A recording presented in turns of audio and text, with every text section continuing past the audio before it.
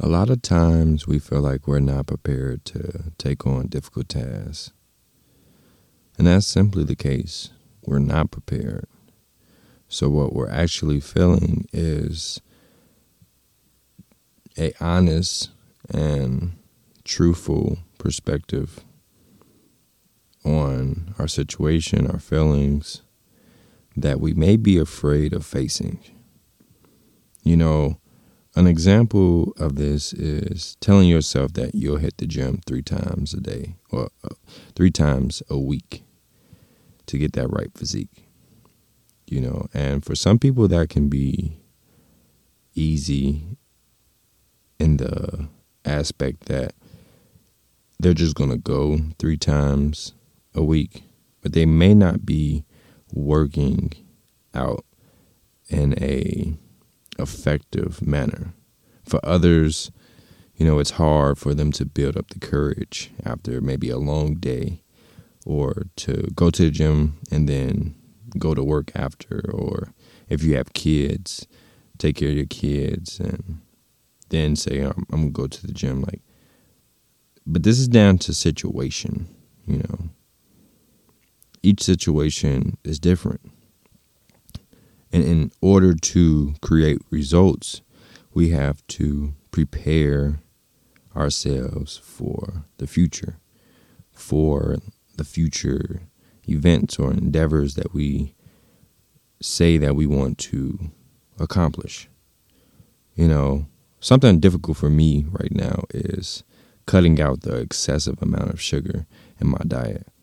Now, when I say excessive, it's not like at this very moment I'm like eating candy or drinking a very sugary drink, you know, but it's more so on a day-to-day and kind of daily basis where I'm consuming maybe 1 to 2 cups of coffee, maybe 3, you know, and a few Red Bulls, maybe a soda, maybe some Kool-Aid, you know. And to me, that's an excessive amount because there's no balance of water or any other liquid that doesn't have a high sugar amount, you know.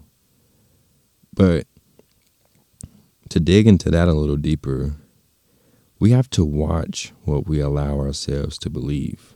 You know, for example, like I said, with the excessive amount of sugar, you know, I was telling myself like, oh, you eat too much sugar, you know, and you'll be a diabetic if you keep this up, you know, and that's a certain level of fear that I'm instilling in myself because I'm not getting to the root of why I am eating so much sugar, you know.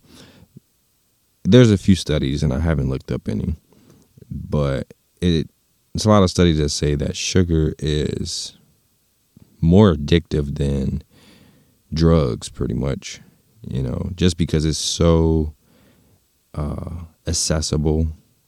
And on top of it, it's like if you're in a bad mood, most of the times people resort to pleasure.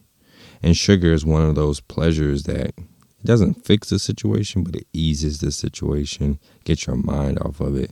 It's something that kind of brightens your mood.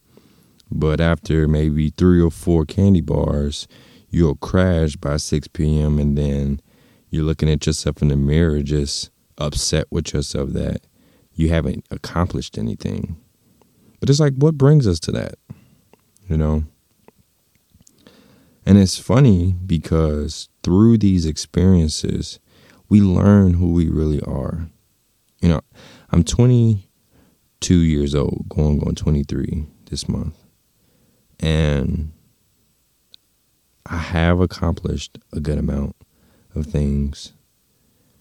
And I am in the situation of preparing for the future. But there's some things in the future that I'm not prepared for. And it's just because I'm not being real with myself and I'm not allowing myself to see who I really am. And I think this goes for a lot of us. We're not allowing ourselves to see who we really are. Because that feeling that we've been trying to grab all of these years, it just seems like it's in arm's reach.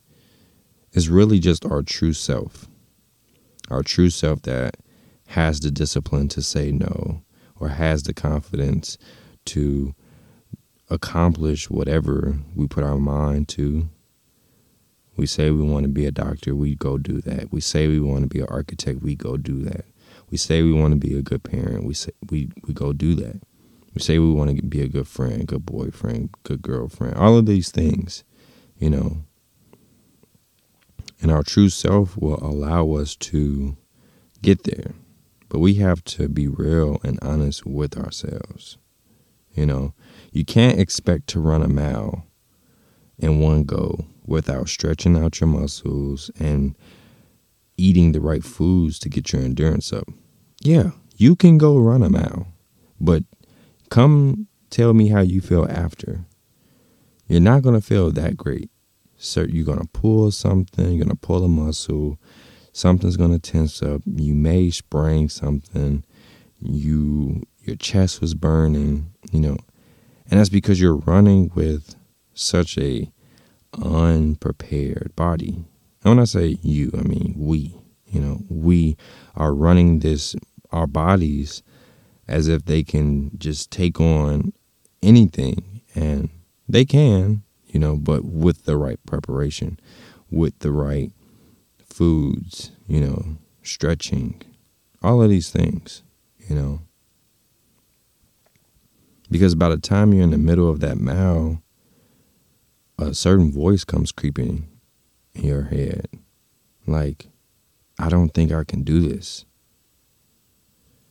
But before we can even get to the conclusion to fix that, it's about forgiving ourselves.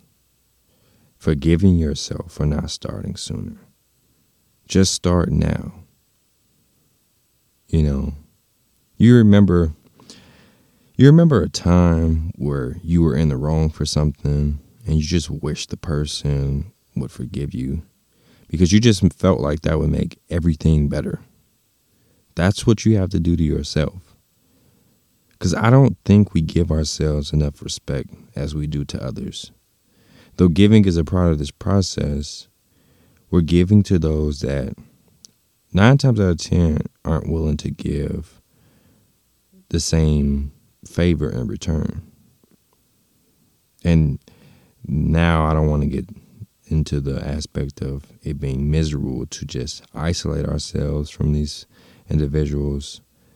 But that's what you have to do. We have to go into isolation to prepare ourselves and to go deep within ourselves to know which boundaries we don't want people to pass. We know which foods will give us the endurance and the energy to get up every day and go to work, go work out, take care of our families, take care of ourselves, come up with creative ideas to propel our lives into a higher stature. So I know that's kind of scattered, but I don't care. I feel like I was able to touch on multiple things, and I want to leave you with it's possible. It's possible to start now. Start preparing yourself. Start going within and own your life. Thank you.